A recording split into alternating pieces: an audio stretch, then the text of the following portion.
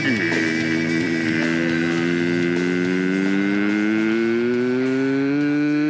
morning, campers. Welcome to the Camp Good Boy podcast. Episode 31. Big 3-1. The first year in our 30s. Yeah. We got Emmys on the table here tonight. We sure do. We've got two-time Emmy Award winner Jason Kalowski. So happy to be here. How was the experience walking from the car to the house with those Emmys in your hand? It's funny because there's a really completely unwritten law about Emmys. What I didn't realize until I won one, which is that you can't leave the house with an Emmy without being a douchebag. There's just there's literally no reason why you should ever have to leave the house with your fucking Emmy. And it didn't occur to me until the first time I won, and the next day I was like, I was walking to get a coffee in the morning, and I was like, I'm just a normal guy. Yeah, I'm not an Emmy winner, and I never can be again. Right. We would have to have people over, which we never do. So, yeah. Anyway, not that that's like a terrible thing, but just getting out of the car now. Well, it's Hollywood. The funny thing about Hollywood is it's the one place where you actually might get mugged for those because people want to take the name off and like put theirs on, so they think that they're an Emmy winner. Yeah, there was a girl walking her dog, and I stepped out of the car. There was a couple of empty cans of beer in my car, too, that I was trying to juggle at the same time as two heavy Emmys, and definitely got, like, a weird look. And then, I parked about a block away, and I was walking here. I was like, for some reason, I just felt like I looked like I stole these. Yeah. Oh, right. Yeah, totally. Well, it's interesting you say that because, I mean, you're a very nice guy, but you're a rather intimidating looking fellow. Like, I would be like, this guy's a Navy SEAL. And I remember when I first met you, like I just thought I was like, oh, this guy he's definitely been in the military or something. Like you're a tough looking dude. Mm-hmm.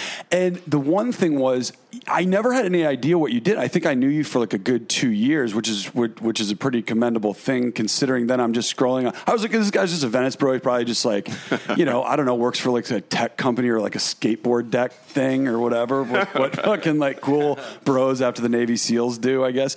And then skateboard deck. Yeah, and then all of a sudden I'm scrolling through on Instagram and it's like you're at the Emmys with an Emmy and you won an Emmy, and then I saw that it was your second Emmy because you won an Emmy last year and then an Emmy 2 years ago. Okay, so this is 2014. Oh yes, back to back for a couple of years. I thought those were both on the same night. Oh no. Yeah, it was back to back years and two different shows completely. Yeah, and then so what are these? These are for art direction, visual. What was the awards for? I clearly didn't do my homework. Individual achievement in animation for Tumbleleaf. Yeah. Production design on both of them. So got it. Nice. For design in Tumbleleaf, which is a preschool show on Amazon. The other one's for an episode of Adventure Time. So who was the presenter? Because now was this like it's because like most people think like you watch the Emmys, but then there's a couple like different Emmy ceremonies, right? Oh yeah, right. Yeah. It's a big disappointment. Like what was it, like Howie Mandel or something? For the first year, the dad from the Wonder Years. the first year it was Alex Trebek and Florence Henderson. Oh, nice. And that I thought that was cool. Yeah. No, totally. The second year was Neil deGrasse Tyson and RuPaul. Dude, wait, that's better than like actual Emmys. Yeah, because the people that host Emmys are always such like douchebags, and it's so like they're like they got their stupid jokes. Yeah, RuPaul and fucking Neil deGrasse Tyson hand you an Emmy. Yeah, I'm on board that one. Well, I mean, RuPaul probably could get on the soapbox a little now, especially with, but you kind of caught it before like the transgender issues moment. So, and then I can't imagine Alex Trebek is very. Like vocal about any political cause. I mean, I know he knows everything about everything now, but like, does he strike you as like a very political guy? No, he just wants to know the answer to like cities that end with S. Yeah, like he just read the script. I mean, that's like all his and her jokes. I mean, it was clearly scripted. It wasn't a very good show, really. Florence Henderson, did she like try and hit on you or anything backstage? She seems like she could be a little she does sexual. So they were the main presenters, and then for my category, they brought on like another presenter, and I don't even know who it was. It was like some guy with a fucking howdy doody dummy or something. Oh Jesus! Those. Where was the ceremony? That one. So the first one was daytime, actually, which is a huge disappointment. Yeah, and so not only is it daytime, but it's daytime creative arts. Right. So it's the behind the scenes shit that nobody cares about. There is very few like famous people there, but because it's daytime, so there's like soap opera people there that I would never be able to pick out. I don't know who the fuck they are, and I don't care. So Yeah. I guess that probably helped with my nerves too. I didn't realize until this night that I'm actually terrified of like getting on a stage and talking to people. Right. And I was backstage with this girl that I worked with who also won an Emmy, and they were about to present ours one at a time. And I'll explain why, but like we knew that we won before the Emmys, which you usually don't. Most people don't. And I haven't seen any below the line betting polls in Vegas for Emmys. It's pretty safe information. Especially the ones that people give a shit about. They have no idea. They have no clue. But there's certain categories that are voted on only by your peers. So and mine, it just happened to be one of them. So people had already voted on it and chose me as the winner and let me know the week before. What do you get? Just like a text or? I get a phone call. Oh, you get a phone call. And actually, side story, she called me. It was the morning we got back from my 40th birthday weekend, and I was almost as sick as I am right now from this wedding. I mean, I was so hungover. I was so shaky. Yeah. And I see this phone call, and I was just going to ignore it. And for some reason picked it up, and it's this woman. She said, "Oh, she works for the Academy, and congratulations, And then she tells me how it happened and who voted on it. It was unanimous, all this stuff. And I was just silent. And she was like, "Hello," and she was like, what do you think? Like, how are you feeling? Like, you won an Emmy, and I said, no, it's great. And she was like, and she was like, "That's it? Like, that's fucking it?" Like, and I think this woman like lives for this job. Like, right. She's like the best job in most the people world. do. You know, they And she's like, "You have nothing else to say?" And I was like, and I was just jogging my brain so hard. I was like, "What the fuck else can I say?" Like, I know it's really great. Like I just, right. I just want to get off the phone. And I was just trembling, like, oh man, just. Did it hit you later, or were you just like, "What are we having for dinner tonight?" Yeah. I mean, it was great. I think the phone call was better than anything else. I mean, the award ceremony sucks. Yeah. Being there sucks. The party sucks. Are there cocktails while you're waiting for all the awards to happen? Oh yeah, I got annihilated. Right. How was that speech? Oh, it's so terrible. But you had a chance to like it was like you knew you were winning, so like you. So I did prepare a speech, and for season one, my mother was living with me, and she wasn't well at the time, and so I was she was an artist, and I dedicated it to her, and I mean she's the reason why I do what I do, right? And when I came out and said it, just totally froze. But once I started saying it, I think people read it as like some dramatic pause, like I was broken up about shit that I couldn't continue, but I just actually I was just blinded by like the lights. And so I'm backstage, and this girl who had won, she was all shaky and had these notes, and I was like, hey, what are you worried about? You already won. Just go out there, be like, thanks a lot. Suck my dick. No, totally. And she's like, wow, you're so cool. Like, you're so calm. Like, why? You didn't even write anything down. I'm like, nah, it's all here. And I walked out, and like for some reason, those lights and the cameras and stuff, and I was just, man. I mean, I think I literally said like "duh" to start, and it was terrible. I've done stand up comedy. I did stand up comedy naked, but like winning an award, like whether it's that or even live TV, it's pretty it's nerve wracking for sure. I can't even imagine live TV. Yeah. That's like... And because I knew that I sucked at it, the second time was even worse because at least the time before I got to just relax and have a drink, be like, this is easy shit, right.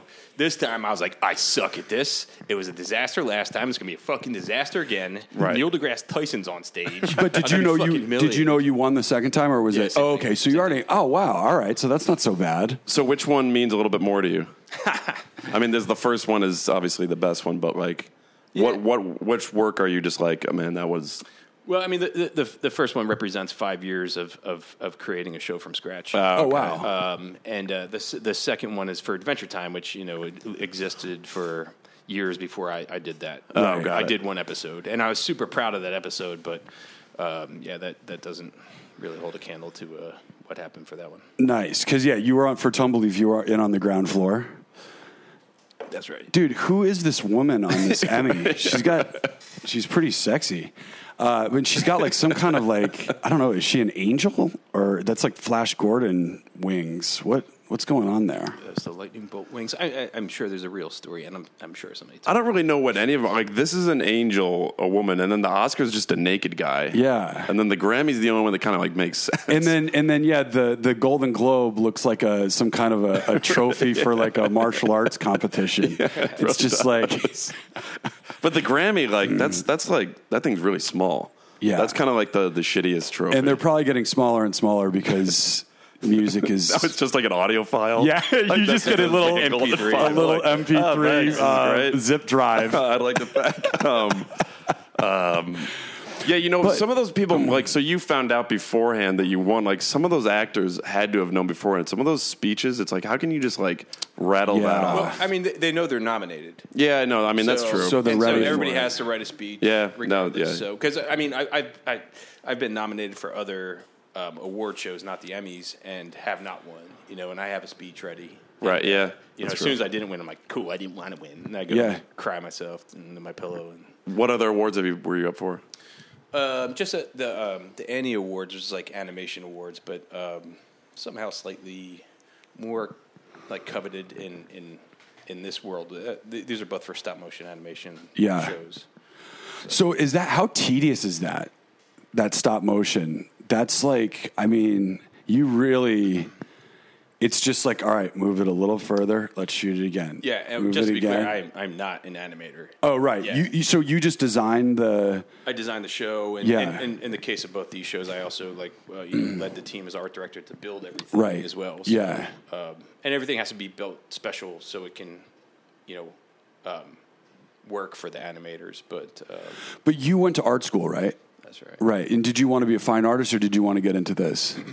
I went to school for architecture. Okay. Yeah. So it's kind of a marriage of those two things. Yeah, yeah. But I was looking at your IMDb page today, and it's like anytime I see you or hang out with you, we're going to get into so many amazing things, and I can tell everyone right now that if you are interested in continuing to eat meat in your diet, you're going to want to turn the podcast off now because the man, Jason Kalowski, has some very strong opinions on meat eating and veganism in general, which I've become a better eater through my drunken cigarette breaks at parties with Jason. But before we get into that, you started as a stuntman? No. Are they merging two different Jason Kalowskis on that IMDb? That is me as well. Yeah. And that is just a weird thing that happened, but somehow happened multiple times where I'm working on a production for most of these cases, I was working as a set designer. And I'm designing a set for a totally different movie. So literally I was there designing a set, I think maybe for like Dark Knight Rises or something. And they're filming The Avengers there at the same time, like on a different like lot. And this is like second unit stuff too. This isn't like, You're not like the guy behind the wheel in Drive. No. Wait, so I've always been confused of what the units are. So, like, what's first unit? They're, like, right there, like, where all the shit's happening. Then where's second unit? Well, I mean, a lot of this stuff is, like, stuff that, like, for example,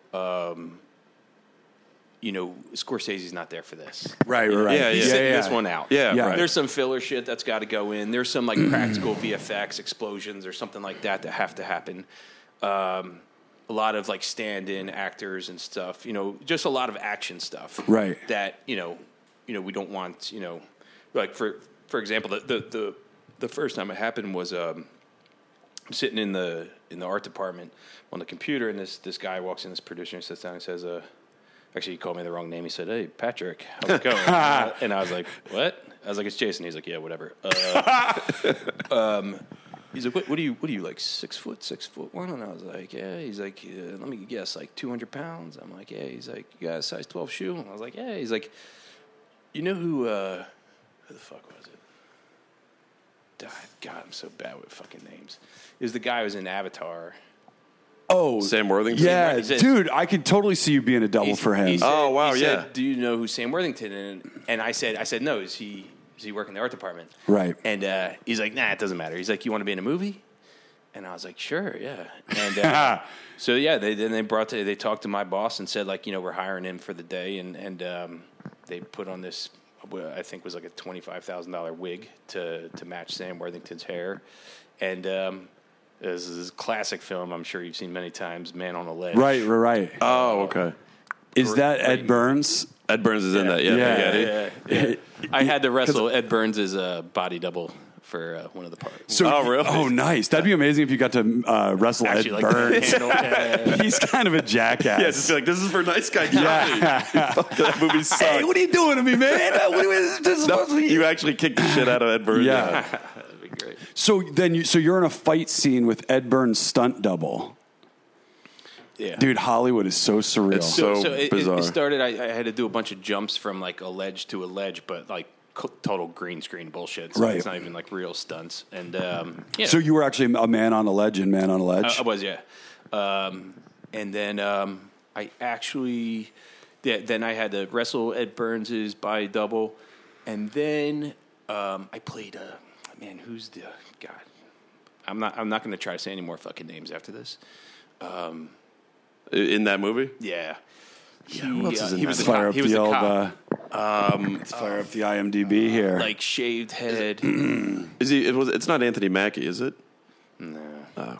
Anyway, Let's see. Well, was Sam here. Worthington after that shoot? Was he like, Jason, I'd like for you to come be my stunt man? I fucking wish. But actually, so anyway, so that was the Joe first one. Lissy? Wait, Ed Burns. I feel like I know. Dude, why can't they put this shit in order? He's got to be one. This scumbag? Wait, William... No. That guy, Yeah, William Sadler? I hate when he's he's great. I hate when the IMDb page is out of order. I know. It's What just is that, like, like Order of appearance? I never even fucking seen that guy. Yeah. before. Well, usually it's like the first the main actors, and then like you scroll down. But sometimes it's just like I'm looking for who was in that, and you got to go to like it's really far down. This guy, William Sadler's like a go-to scumbag actor. Hold on. Oh, yeah, I know that guy's face. He's... Wait, why? IMDb fucking sucks. Remember when it was just like a page, and the comments were just like... all right, hold on. Let's see what we got here. So do you think you could have parlayed that into a stunt career? Like, could you have just kept going? No, you got paid. Did they give you like, is it like guild minimum for the day? Yeah. Like you get paid as a day player? I didn't get like a SAG card or anything for doing it. I did get paid well for the day for doing next to fucking nothing. And then they did ask me to play this other guy's double. Who's like, oh man. Ed Harris. Ed Harris. Not to play Ed Harris, but Ed Harris is in that movie. I fucked up because this is how bad I am with names. I wrestled Ed Harris's character. Oh, really? Oh, wow. I played Ed Burns' body double as well. Nice. Oh, holy shit! So you did Burns and Worthington? Yeah. Oh, wow. Because there were some scenes where you don't see his head or anything, so it was just like, they're like looking over my shoulder while I'm flipping through papers. And But yeah, I imagine that the guild, the motion picture insurance for stuntmen, the premiums are pretty high. They got me at a pretty good rate. Yeah. What is that? Is that like the stunt guild? The stunt guild, but like I bet the underwriters are like, I don't know if we're gonna fucking. Yeah. there were some people on set that they were like, "What? We'll get you some ear, nose, and throat coverage." This is fucking. That's where we draw the line. Yeah. The same producer from that was around when they were doing the second unit shots for Dark Knight Rises, which I worked on that film doing set design. And same thing. I was just standing off to the side. I think I was like smoking a cigarette off to the side of the set.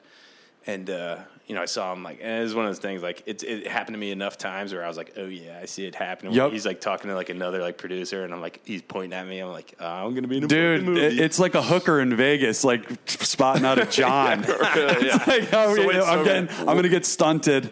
I'm getting stunted right now. Were you were you a stunt in the Dark Knight Rises? Yeah, one of Bane's henchmen, and actually did some like real fucking stunts. Like, Oh, really? Whoa. And I had no experience, and I was scared shitless. I got vertigo. I wanted to like just start crying and be like, I'm out. Like, but I was like, I'm sticking in it to get in this movie. But you cannot see me in the movie. Maybe a silhouette, but you couldn't pick it out. I tell you what I'm doing tonight after I record this is watching Man on Ledge. Yeah, I was like, holy shit, it's just amazing to me because I was always wondering like, how the fuck do you become a stuntman? Like, you don't go to, do they have stunt school, blah blah blah? No, you're just hanging around a movie set and they're like, you want to almost die because these actors don't want to. Yeah, pretty much. So yeah, really. here, can we just put you in harm's way? I feel like that's actually what Navy SEALs go do. Yeah, but I would love to see you just go full on stuntman. Well, because you were saying you could kind of pull off stuntman. Yeah. Like if you're just like, I'm a stuntman. I'd be like, well, when you were saying like when we didn't know him that well, I'd be like, yo, if John Pankos was like that dude over there, I was like, what's up with that dude? He's like, oh, he's a stunt man. I'd be like, fuck, he's definitely a stunt man, obviously. But you didn't have any desire to do it anymore. I did Man on Ledge, and then I did Avengers. I was Hawkeye's arms. When he was that Jeremy Renner? Yeah. Okay. Oh wow. And so same sort of thing. I was hanging out by the set. Producer came over and said, "Hey, you mind taking your jacket off?" Same thing. I was like, "Oh, you got it, buddy." Took off my jacket. I was in much better shape at the time, and he was like, "How much would you charge me to shave your arms?" And I don't know what I said. You just a number just rattled off the top of your head. Yeah. No, and I did it. I was like $500, and he's like, "You got it, done." Wow. And then everybody was like, "What are you, fucking nuts? Like, this is the Avengers." And first of all, Avengers wasn't made yet. So you probably could have gotten like $10,000 for it. No, but the thing is this: if I said $10,000, he'd be like, "Hey, you want to be an Avengers?" Right, yeah. And this person would be like, "Yeah, I'll go for $5." Totally. And so anyway, I was like, "Yeah, whatever." They shaved my arms. It's still growing back. That was like 12 years ago, and they kind of Jeremy Renner shaves his arms daily. Yeah, he looks like an arm shaver. Yeah, really. And they gave me a bow and arrow, and I did a few scenes. So like in the movie when he's like jumping off the building and like shoots like kind of like a grappling thing. He's on the Stark Tower or whatever, and it's about to get blown up. He jumps off and he shoots a grappling, and then he swings on it. The close up POVs of the camera on my shoulder. That's my arm. So. Oh God! Wow. I'm gonna watch the Avengers after Man on Ledge. Yeah, you gotta and they got ready to the tattoos, obviously digitally. And I only had one. We got to put that on the Camp Good Boy Instagram. All the shots of that Kalowski's in these movies. Like, here's his arm. I thought about doing because like actually, Hen and I were together through all that, and like we would go to the movies together. And I'd be like, "Hey, wait, here it comes. Here's my arm." And I thought about making a reel where it's like the reel of Jason Kalowski stunts, and it's like, but thank you, just like that would be hilarious if you were just an arm stunt. You're an arm stand-in, just your arms. It's like a hand model. But dude, it's exciting. Yeah, oh my God, that's awesome. You get it in there. I mean, the only movie credit we have is Curious Female. But we're voices, but our faces are blurred off because we play porn producers interviewing girls on the casting couch thing. But like Sky Fiera is in it, and like I'm pretty proud of that IMDb credit. It was good work too. I forget what my name was. Instead of getting them to take their clothes off and like have sex with us, we get them to put their clothes back on and like open up emotionally. Yeah, wait, it was really fun. Hold on, it's my one and only. I've got a long. In development list on IMDb, but my only credits are actor, Curious Female, Dino J. What is my name on that? Let's see, Davy Jones. Oh, nice. Yeah, Davy Jones and Dino J. I'll take we it. should just like I'm Dino gonna Jones? Yeah, what's your name? I'm Davy. This is Davy and Dino. Oh my God! Wow. But what would they, if they were like, how much to? I love that it's just like brokered right there on the spot. Like, how much to shave? What would you do if they were like, how much to shave your eyebrows? What price point would you give on that? I'd go $10,000 for that. I'd go like $40,000 because you have no guarantee they're going to grow back, right? Yeah, I'd go. Eyebrows are weird. Do eyebrows grow? They do. I think these are your eyebrows. I mean, women right? pluck them. Yeah, but I mean, when's the last time you had to get an eyebrow trim? I've never had one. I feel like you run a risk that it's going to just come back all weird, and then you're going to have to get it like that weird makeup thing, yeah, and just like look like one of those like weirdos in New Orleans. That's so true. Just turn into this goth guy, but like I guess I don't know. I'd be like $40,000. You want to shave my eyebrows? $40,000. Yeah, because you're going to look weird for like for a second, a month or two. Yeah. Sorry if I seem rude. I'm trying to find you a picture of me as a. Sam Worthington. Oh, nice. Yeah, that's a good double. Oh, that's me in the. Oh, chair. Dude, holy shit, that's fucking hilarious. Yeah, look at that wig. Whoa.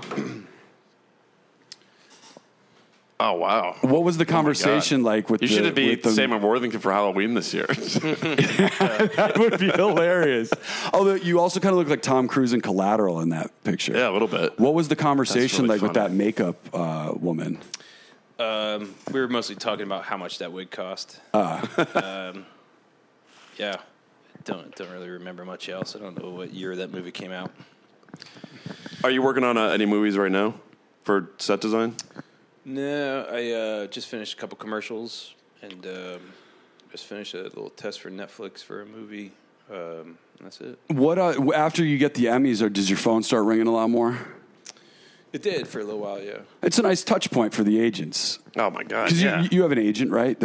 No, you do it all yourself. Yeah. Wow, that's fucking impressive. Right. Yeah. The whole time I was on that show, I mean, I was on that show for 5 years, and that just ended in February. So that was like a go to work every day job. Oh yeah, for 5 years. Yeah. Wow, interesting. And through that studio, we did other work there as well, either in between seasons or whatnot, and that just kind of came to a close recently. Nice. What is it about? It's a preschool show. It's a blue fox that lives on an island called Tumbleleaf. Oh, got it. And all his buddies. And what, you were just hanging out at Hanano one night and chatting up one of the creators. How'd you get that gig? Yeah, I got a call out of the blue. Right. Actually, dude, this is just like Camp Good Boy. Just it's very true. I got a call, and for some reason, I had this woman's phone number in my phone already from something, and it just came up and it said Kelly. And I only know one Kelly in Los Angeles. I don't even know Kelly Marino, who used to live here. I think has moved since. Oh yeah, Texan. Yeah, nice, sweetheart, real sweetheart. Yeah, and I thought it was her. I was like, that's weird that she's calling me because we're not buds. But like, there's only Kelly. I know. That's like Nick Ship's dad call. Like that's a bad call. Like an actual physical phone call from someone is like, this is bad news. Yeah, I never get phone. I mean, I never get phone calls from like friends. It's always just text. But I answered the phone and I said, "Hey, Kelly, what's up?" And this woman was just like, "How'd you know my name?" Like, and this was this executive producer, right? And she wanted to meet and talk about doing that show, and I was not interested. Actually, at the time, I just quit working at this studio, and I said, "I'm done. I'm going to make furniture or something." Right. And you were going to be the Venice bro I thought you were. Yeah. You were this close to being the Venice bro I thought you were when I first met you. But he's no. making furniture. That's oh my god. And and then you were just like, all right, maybe I'll just go down here. Did you see an Emmy in your sight lines there, or was it? Not at all. It just seemed really fun. It was like basically I met the creator of the show, and he had some sketches of what the characters look like. But I mean, basically these characters, I mean, they're anamorphic animals who talk, and they live on a fucking island called Tumbleleaf, and that's all that was figured out. Right. And it ended up, we kind of like kept with the storyline that like maybe it's like apocalyptic, post-human kind of stuff, but we never really say that. Right. But that became part of the design, and it was just fun. I mean, it was a lot of work, but yeah, I had a fucking blast. It was really good. And it's like the kind of work where you can go. You're a drinking man. Is the kind of work you can kind of go in like fucking still drunk from the night before. Yeah, we built a saloon next to my office, like a whole physical saloon, swinging doors and all sorts of booze on tap. Well, that's one of the perks of being a set designer. It's like, man, the fucking Shay J's or like the nearest bar is like 8 blocks away. Just fucking build one. Yeah, really. And just like, and I mean, the studio was in Sun Valley, so we had to build a bar. Oh, out in Idaho. In Idaho. Oh, wow. No. Sun Valley here. Oh, I was going to say. Wait, where's Sun Valley here? Where is that? Just above North Hollywood. Fuck. I didn't even know that. Yeah, I thought Idaho was a shithole. Yeah, a lot of pornos happening probably in adjacent. There is. Yeah. And actually, my neighbor once said to me, he's like, oh, where do you work? And I said, oh, in Sun Valley. He's like, oh, are you in porn? Like it was like the. Actually, you kind of look like you could be a porn star also. We've had a woman who runs a dildo factory, and she calls it the San Fernando Valley, which I thought was one of the best. Oh God, expressions ever. If someone's like, oh, where do you work? It's like you're like Sun Valley. It's like, how big's your cock? Yeah, you need a cock over here. How much do we have to pay you to shave all your pubes? I heard you go pretty low. Yeah, just a little stash above the cock line there. Dude, those Emmys are fucking big trophies. They are. Holy shit. They're really, really big. You could, awesome. I feel like isn't there a movie where an Emmy is used as like a murder weapon? Yeah, it should be. I mean, you could definitely kill. Oh, you could fuck someone up. That's really why anybody trying to steal these as you were walking over. I mean, look, you can knock them out with the base. You can take out that up into the testicles. This pointy thing right there. Because if she wasn't holding this planet, it really would. Oh my god, just like just right into the jugular. Yeah, right. Dude, because they're fucking sharp. Dude, I wonder why they're like, let's make these awards fucking dangerous. It's funny when they give it to Peter Dinklage. It's just like, this thing's like bigger than he is. And she's got like, I mean, she's nice. She's got a nice figure. Now, were you eating meat at this time? When I moved to LA, I ate some meat. Yeah, yes. You were a meat eater. What changed? I mean, I grew up a big meat eater.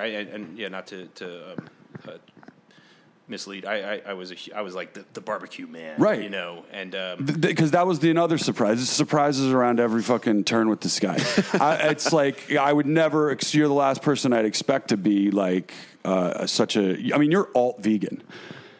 But I mean, because we've had some heated conversations at parties where it's like you're talking about like you get very, very passionate about it, and did it start for health? Because I mean, you take a very hard animal rights stance and animal cruelty. 100%. Yeah, just for the record, I don't give a shit about my health. Right. Never have. Probably never will until I need to. Is 100% for animals, and that's it. And it's funny. I think because Henna works for my girlfriend works for Beyond Meat. Right. And, shout out, which is amazing. Yeah, love it. Yeah, and that's something that her and I became vegan together, and then we got excited about the Impossible Burger, the Beyond Burger when they were coming out. And but when we first started dating, every date was like to find the best like burgers and nachos in town. And yeah, she sought out that company to go work there. But yeah, it's all for animals, and I mean this. Social media and shit like that, it's so in your face. You have to like actively avoid not seeing what's actually happening. And oh my god! And also, like, I also want to like just preface by saying I don't think that like life is precious at all with humans or animals otherwise. But no living being should have to live a whole life of just absolute fucking horrific. From the moment they're born, until they are in your stomach. Yeah, and then being finally slaughtered in a terrible way is the best thing that ever happens in their life, basically, because it's that true. Yeah, and I mean, if you see the videos, I mean, I used to be one of the guys I was like, oh, don't show me that shit, or like nobody wants to talk about it. I'm sure half the listeners have. Camp Good Boy. The cameras switched off already, but I just think I can't ever do it again. You'll never go back. No, fuck no. No. And yeah, I mean the other thing is too, like I miss it. I mean I miss the taste of meat and the taste of cheese. The convenience of it. Totally. When I was on set on a commercial for the past month, and they were buying people lunch. Sorry about that fly. It's like we got episode of Breaking Bad in here. Yeah, it really was. 2 flies that are fucking have been in here all day. Yeah, they like the Emmys. What the fuck was I saying? What was the like? So you miss the taste of meat. You miss the taste of cheese. Just could never fucking do it again, and that's why it's so nice that there is alternatives out there now. It's so fucking easy. Yep, well, especially in LA. Yeah. They make it really easy. that restaurant next to Frankenhack, that burger joint that there's always a line around the corner. I was like, man, those got to be some pretty tasty burgers, and it's plant based. Yeah. Because now, I mean, Beyond Meat, I'm like, I crave Beyond Meat the way that I crave like a burger. But I got into vegan more kind of naturally. It happened naturally, and then I started feeling better. So I just kept riding. And then I started watching some documentaries on Netflix. Because when you make that change, it's exciting. Mm-hmm. And it's like a new hobby. I was like binging all through these documentaries. But then I got to the animal cruelty ones. And that's where everything fucking changes. It's like you don't really think about, and then something also changes. I don't know if you've had this experience with when you stop eating meat, I feel more in tune with other beings' emotions. Like I'm just more emotionally in tune to other things. And it's like, I never looked at a pig the way I do now. And it's almost like got human expressions and like cows and stuff like that. Because I do. I mean, like if you love dogs, I mean, there's no fucking difference. I mean, cows and pigs and dogs, they're all just like puppies, man. They're just sweet little fuckers that just want to be pet and hugged and fed and not fucking brutalized. Totally. Yeah. And then where are you at with like organic farms where they claim to or like to treat the animals humanely before they're slaughtered, or do you just feel like it's all a big fucking mess? I think it's all bullshit. Yeah. I mean, there's really and don't get me, I probably would never have like taken this stance if you know it was a thing where there's some farmer in the fucking Dell like milking some cow udders, you know, for your milk or whatever. Like that just doesn't it just doesn't exist anywhere that I know of. And I mean, even if it did, I just with this whole experience I realized I literally don't need meat, you know. No. Well, I mean, you have these conversations. You don't. Yeah, I was talking to my dad about this. He's like, "Well, how do you get your protein?" And that's the thing a lot of people ask. It's like from plants. Yeah, I mean, there's the same place that a fucking gorilla gets it. Exactly. Right. A 600-pound gorilla that'll rip your fucking arms off and beat you to death with it. Eat fucking leaves and all that fucking shoots. But one of the final, I was trying to make my peace with dairy, which I've completely cut out now. But and I was talking to you at a party last December, I think, and I was saying I had made my peace with saying, well, look, we have to pay taxes, blah blah blah. Like, okay, so maybe a cow, why should they just get off so easy? Maybe they can get milked. And you were like, well, how would you like having your mom's titties pulled on, you know, all day and all night? Well, forget about that. Then the mic gets dropped. It's sexual assault. But it's rape. It's simple. I mean, that cow didn't have sex with a boy cow, and that's why she's pregnant again. Right. There's a thing called, I don't know if it's called the rape gun, but it should be. It's a fucking gun shaped like a giant cow dick. They jam it inside the cow's vagina. They shoot her full of cow cum, and she gets pregnant, and then the baby's born in front of her, and they fucking grab it and fucking get rid of it because the cow can't have the fucking mother's milk, because then where the fuck are you going to get your cheese from? So then they kill the fucking baby cow, or if it's a girl cow, maybe they'll keep it to be the same unfortunate experience that, you know, her mom had. And then they just milk her fucking udders till they're just so sore and covered in sores. And that's why she's taking on these antibiotics. I mean, like, these cows just stay pregnant until they can't get pregnant anymore. They do it over and over again. They're just constantly raped, and then their baby's murdered. So you could have fucking milk and cheese. Right. And because you think almond milk is stupid. Dude. Fuck.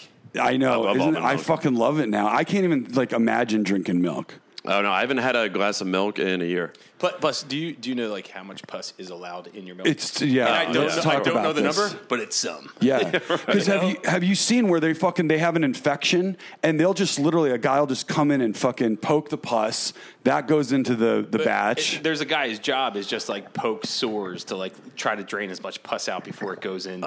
Now, do you think he was just standing on a farm and he's like, how much would it be for you to go poke the pus out of that? Yeah, how much do you weigh? Yeah.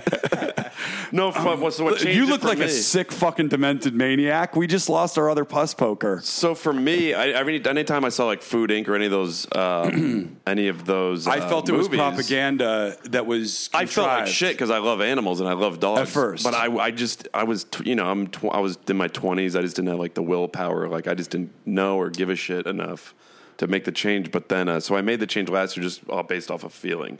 Like I was sick of eating bacon. I was sick of drinking milk. I was sick of yogurt. But then when my dog Molly was here playing with a baby calf, no way. I was just like, and the woman, because she stays at a farm when I go out of town, she's like, yeah, you know that baby calf? That's where the hamburgers come from. I'm just like, all right, yeah. Like I saw it like really up close and personal. Like that's my dog's friend.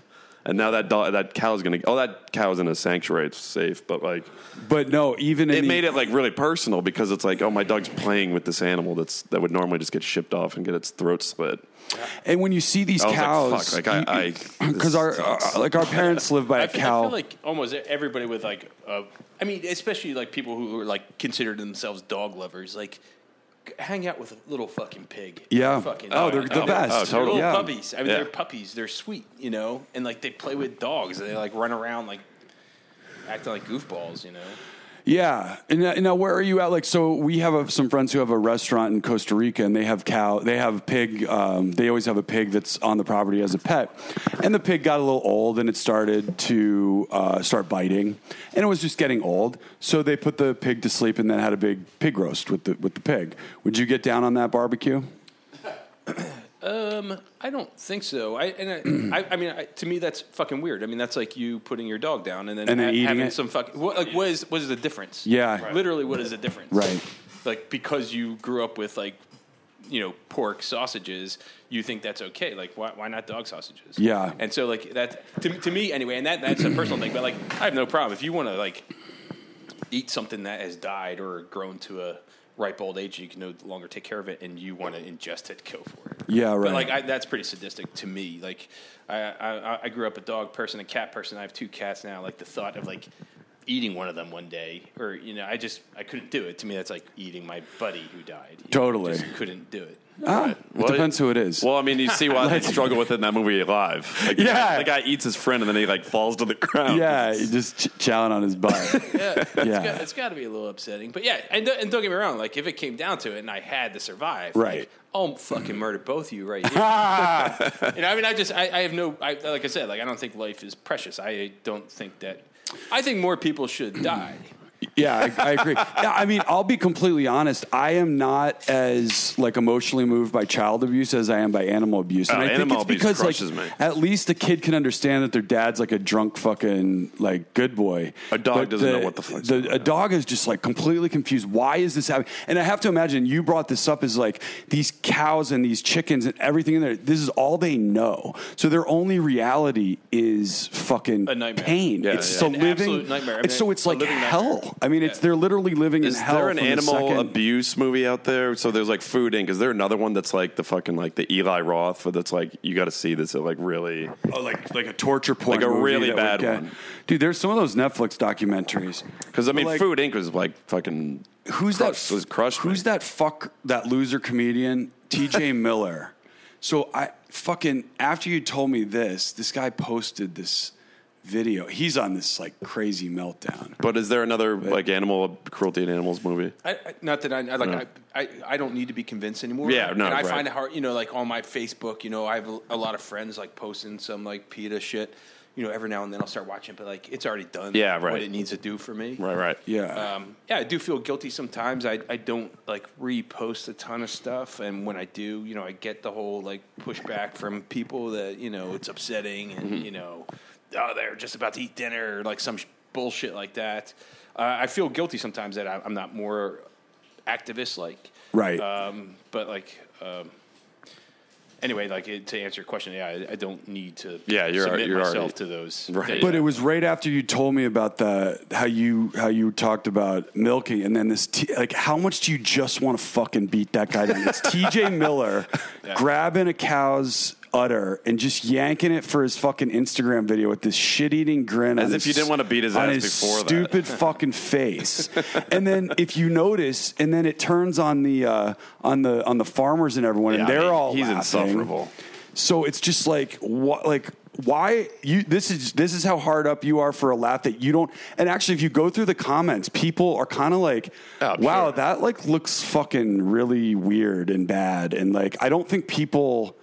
No, I mean, but it's weird. I remember going to a milking center or whatever the fuck they're called when you're kids. Because, listen. Yeah, of course. I don't even know. Like, they must, the meat industry must, like, fund, or whoever their lobbyists or, like, PR people who fund, like, children's books and create this idyllic vision of, like, what a farm is. Oh, and Old McDonald, you said it earlier, Farmer in the Dell. How happy the animals are and all this shit. Some cow in a field. And it's really, and like you're saying, like, they should make some, like Eli Roth, like, Hostel to, like, really change it and really drive home the message. Yeah.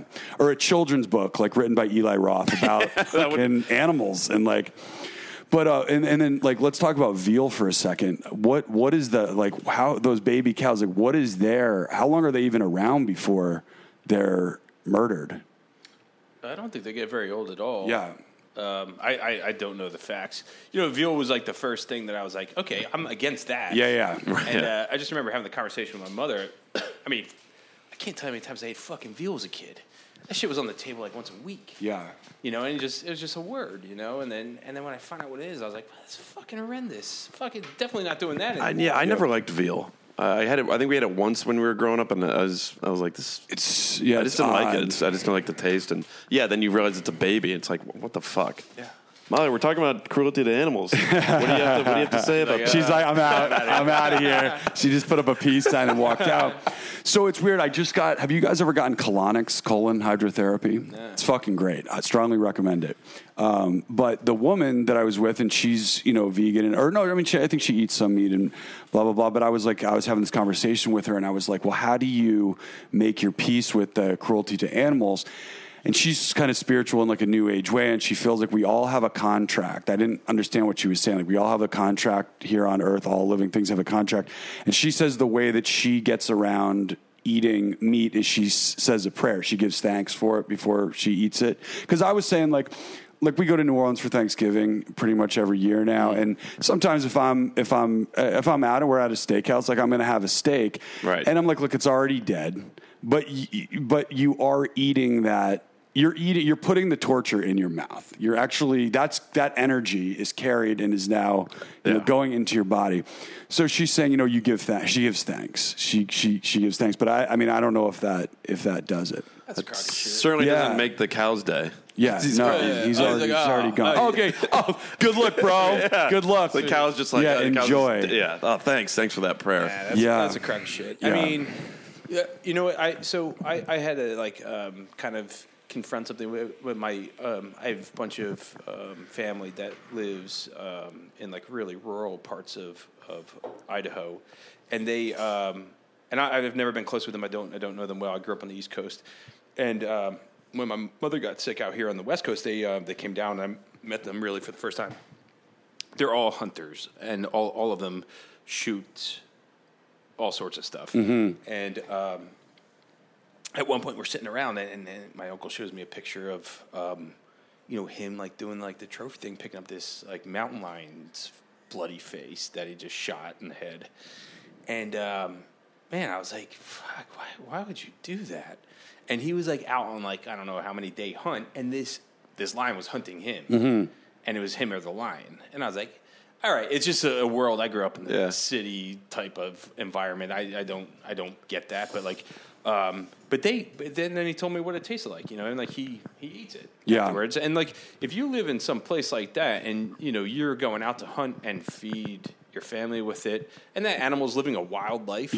Before that, I'm totally cool with that. So, and I don't. That's what I was saying before. Like, I don't think I would have qualms if that's where we get our meat from. And the lie is that's sort of where we get our meat from. It's like these these animals that are like walking around fields and just eating hay, and it's bullshit. Right. I mean, their lives are so miserable that you can't even comprehend it. Yeah, and then where are you at with like deer population control? Because like that's a problem up in upstate New York. Oh yeah, people hunting during hunting season. Yeah, like I said, like I have no problem with death at all. Yeah, and if it's natural, if it's not like in the torture facility that most farms are. I mean, if all we ate was like problem animals, that were like eating our crops, and like you had to kill it, so you're just gonna like make use of all of its body parts and its meat, then by all means I support that. That just doesn't exist. It's the living nightmare. Yeah. That's the problem. Where do you stand with killing flies? I'm like looking at you right now. I'm like, that's a young fly, dude. He hasn't had a chance. Yeah, fuck that. I like I said, I'm not precious. Like I'll any animal comes at me is dead. Right. And you'll fire it up on the spit and eat it.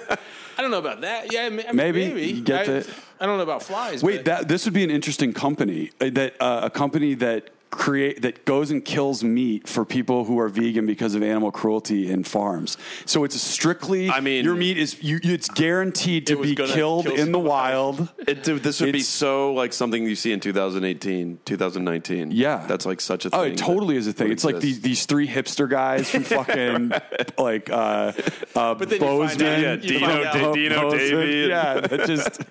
They go out and kill bears that are about to kill like Japanese tourists or That's probably going to be like a show on Vice, like a hunting show. And then you find out years later it's all scam. Like these bears are on a bear farm. Birth, tortured. And yeah, it's all owned by like whoever the Yellowstone Ranch is based on. We're here with Eric Trump.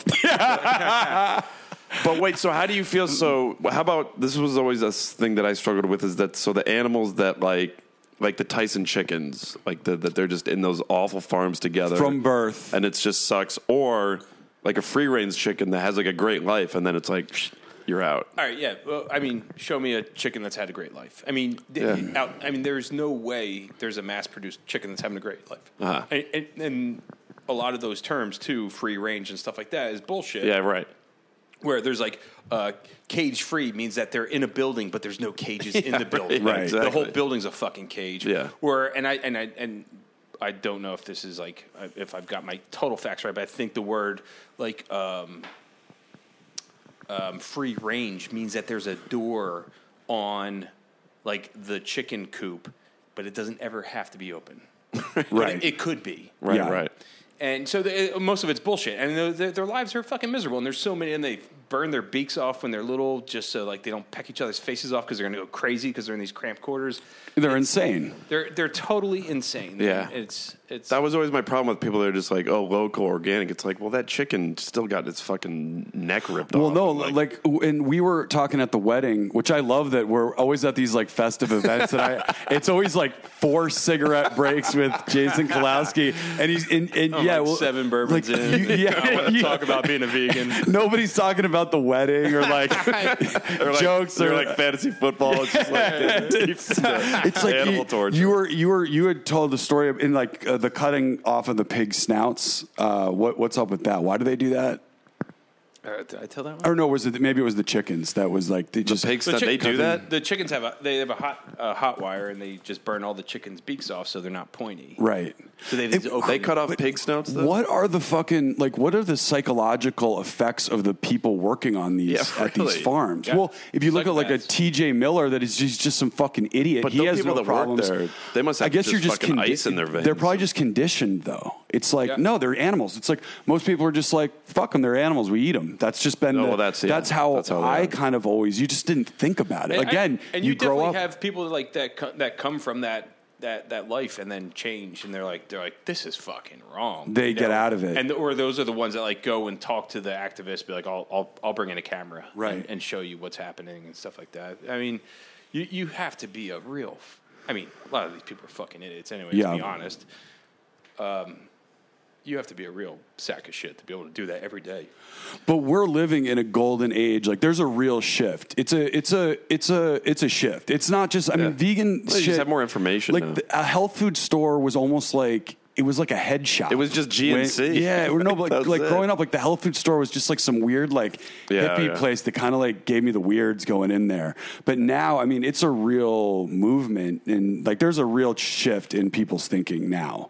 I think Netflix and the internet has played a big part in that, and I think it's only going to get bigger because I never would have thought I would have been thinking like this ever. Me neither. I mean, like I said, every apartment I had, I'd have to have like the biggest grill, Yeah. And that was one of those things too, where I'm like, holy shit, I'm not going to eat because I transitioned slowly, and I went from there's a book by Jonathan Safran Foer, Yep. This guy, he's and everything is illuminated. Yeah. Oh yeah, I knew that sounded familiar. Up close and incredibly loud. Yep. Mm-hmm. He wrote a book years ago called Eating Animals, and that was the first time I read that book. And what was happening, he was a vegetarian, and he was having a kid. If I'm remembering this right, he was having a child, and he was trying to find out like where meat comes from, basically. And he was looking into like, is it okay to like raise your kid a veggie or a vegan?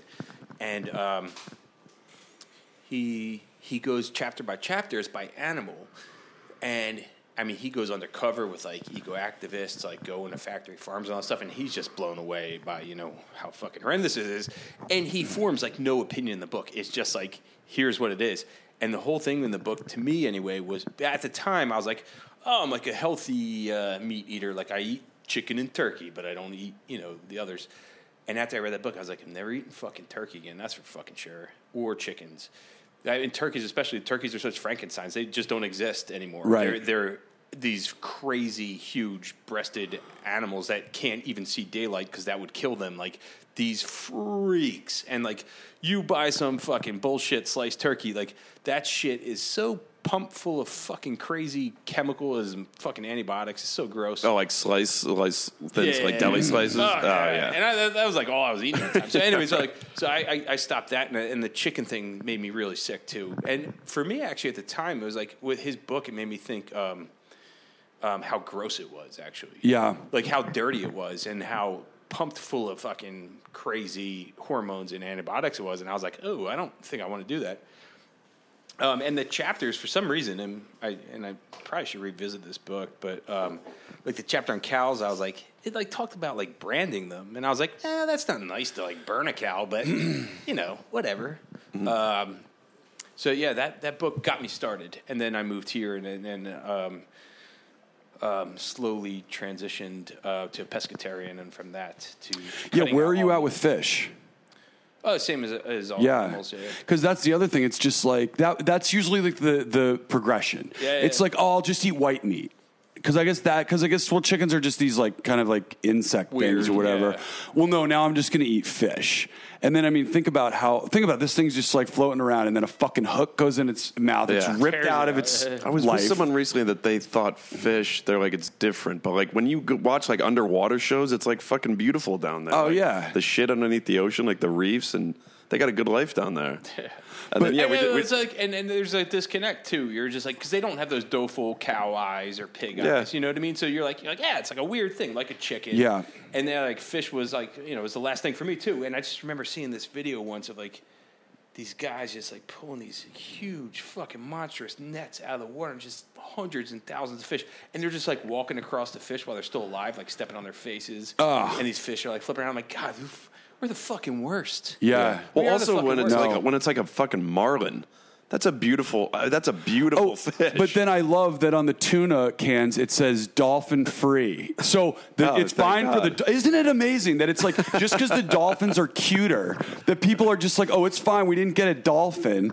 And then having surfed for a good part of the last like 6 years, I mean, dolphins are fucking pretty scummy, dude. They're not as cute as you think, And then, but it's perfectly fine for the tunas to be fucking thrown all on these nets, and then because once they get in that boat, there's no accommodations. And there's no spa pass. No, there isn't. Those are the lucky ones too that weren't brought up in like a salmon farm. Have you seen the hatcheries? It's so disgusting. I mean, and it's just hundreds and thousands of fish just crammed together, flipping out, just freaking out, just like all going insane, and just swimming in their own shit. Until they're fat enough to fucking pull out. Right. And I think one of the things, and this is I know is what happened with us, and the progression for me was natural, is that when people make this change, you're going to feel it.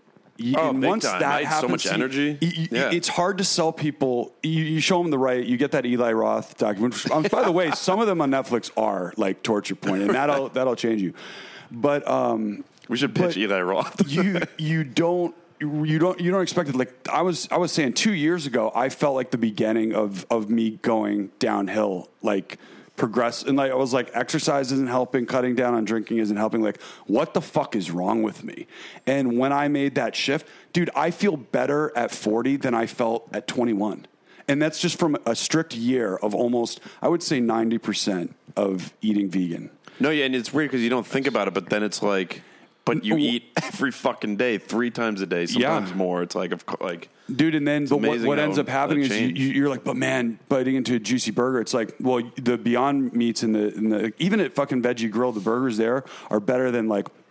You stop thinking about taste so much, and you start thinking about feel. Mm-hmm. And like when the shit I make, the smoothie I make in the morning with like seeds and nuts and fucking vegetables, like that's what I start craving, like that. And when you start to understand the connection between your gut and your brain and how like dude, I'm like, this has been such a like fortuitous year, like mentally for me. Like I'm like happier than I've ever been. I'm like more engaging than I've ever been. We started a podcast. When people start to understand that, and then you will see that you'll feel the animal things, but people start to understand that like you at 40 or 50 or however old you are, the possibility, the potential you have to feel incredible from food is really what I think is like will own a lot of people if they can get started with it. That's the problem. And it becomes a new addiction. Getting people started. It becomes a new addiction. And also, I mean, like for those people trepidous about that, I mean, there's so many like good vegan junk foods too. Oh yeah, you know what I mean? Like a lot of that stuff, like Veggie Grill. Yeah, it's not great for you, right? Just because, like, I mean, it's deep fried or whatever, but like it'll satisfy those cravings, right? Totally. Which I mean, like, I don't know if you guys have tried the Beyond Sausage, but like that thing is it's incredible. Man, that thing for me that was like the one thing that like I still struggle with is like a sausage, and I would be at like a barbecue and it's late at night and I'm drunk and nobody's around. I'm like, God damn it, it's so good. Sausages, or like you leave a concert at the Wiltern or the Greek and those MS-13 those bacon wrapped hot dogs. But a lot of that, I mean, look, you fire up some peppers and onions and shit on your grill, and like those same aromas, and like you can still the get Impossible that. Burger is on another level. I mean, that is a burger. Like, I don't know how they did that, how they got the taste, but it's like the Impossible or the Beyond. The Impossible, because the Beyond has like that's not like a meat taste. That's its own distinct taste, which is awesome. The Impossible, like, that tastes exactly like a burger. Like, I really can't tell the difference. And also, I don't know how they did it, what it is, what the ingredient it is. Yeah, no, because Beyond is a distinct flavor, which is like you crave that, because it's like, this isn't a burger, this is like something else, and it's amazing. Yeah. What is the Beyond? It's got that fat juiciness that, like, to me, Impossible is like and I mean, like, there's definitely value to it to me, but it's like a cheap like McDonald's burger, In-N-Out burger, like a flat patty tastes like a burger. And to me, the Beyond Burger's always been like a big fat juicy version of some sort of. For some reason, the way I thought like Fuddruckers was when I was a kid, which I guess was bullshit. It's just garbage anyway. But like a big fat juicy burger. Yeah, I think that those two products like totally sell my craving. And also, Beyond has it's like a new breed of burger. It's really good. Yeah. Does the Beyond sausage have that sausage taste? Or is it the same as the burger? It's like this new kind of like... No, it's totally different. It's got its own kind of thing. But like I said, once you start the Beyond, now I get a craving for a Beyond burger in the same way that I used to get for a burger. And then the other thing is the way you feel after you eat food. Like, because it was always like, and I was starting to realize like a year and a half ago that I was a food addict. Like when I'd kind of cut down on drinking, I was like, well, food's going to be my thing. And I would like, especially with the advent of DoorDash, I was just like, man, this is fucking awesome, dude. I can get some fucking fried chicken from Harold and Bell's like in the next 20 minutes. And then you get that satisfaction, and then you're like, oh. Yeah. And then like you wake up and you Alka-Seltzer. Remember, it was like having Alka-Seltzer after dinner was literally like our sherbet. I had an Alka-Seltzer every night. Yeah. Because it was just like, I was like full. I'm like, wait a second, this is not right. And now, that's the other thing, is that you get more addicted to the way you feel, but then the way you feel after, you're just like, oh man, that whole shit is eradicated from my life. And like Steve-O from Jackass, he had, I mean, now here's a guy who's been down every like bad road you can possibly be. He found veganism. It happened to him in an acid trip. He was like eating food, and it was the first time he was able to correlate what he was putting in his body with what that animal had gone through, and was like, how much of our like, we'll talk about Anthony Bourdain in a second, but how much of our like problems as human beings are this like torture that we're literally like consuming on a daily basis, and like what that does to your brain. Right. Because I actually believe like an Anthony Bourdain. I mean, look, I'm sure he was a depressed guy, and I know he drank a lot and had some addiction issues, but he talks about vegans like you talk about meat eaters. He thinks vegans were the fucking devil, and it was an insult to everything he stood for. But here's a guy who on a daily basis is fucking stuffing his body with foie gras and fucking all kinds of fatty and all this shit. He would eat every body part of it. And I mean, it literally, like, for me, the clarity I have in my brain after this year, if I'm thinking about if I was literally dumping 3 times of that fucking shit into my body. Like, not only the poison that's in there and how bad it is for you, but how much of the psychological or the karma that you're carrying from what the thing's been through that can drive somebody literally. I'm sure, I have to believe that had a contributing factor to his issues. Well, all the other shit like he had that. going on, and then you add that on top of it, it's just like a shitstorm of just... But that there might be, like, a very evil karma that we're actually, like, taking part in every time you eat meat. And that actually contributes to our fucking problems as human beings, psychologically, without even realizing I don't doubt it. I mean, that torture is in there. Yeah, it's there. It carries it's like a vibe. It's like anything that's genetically passed down. Like, if you come from an abusive family, you can be an abusive, even if it skips a generation, that can still be in there. Mm-hmm. Just 2 generations or 1 generation deep. Like, anything that animal went through is going to carry, and I mean, a lot of people think about this in a lot of different ways because it can sound a little like new agey and kind of hocus pocusy, but I actually think that it's valid that if you can genetically pass something down, like a trait or like a PTSD, which can also be passed down in 1 generation, that an animal that's been fucking tortured every day of its life, you're going to get that psychological pain, I think. Well, it's like, I think when a mother's carrying a baby, if she's like under a lot of stress, that's going to go right into that baby. And totally, you're going to deal with you're going to be like having like bad anxiety, or it's like most of the girls you meet on Tinder. Every single one of them. I think that's how I found out that fact.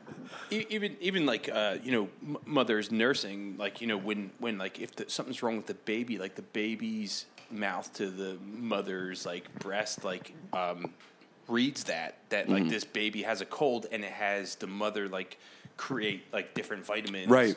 In the milk, and that's something that happens, and that's not fucking hocus pocus.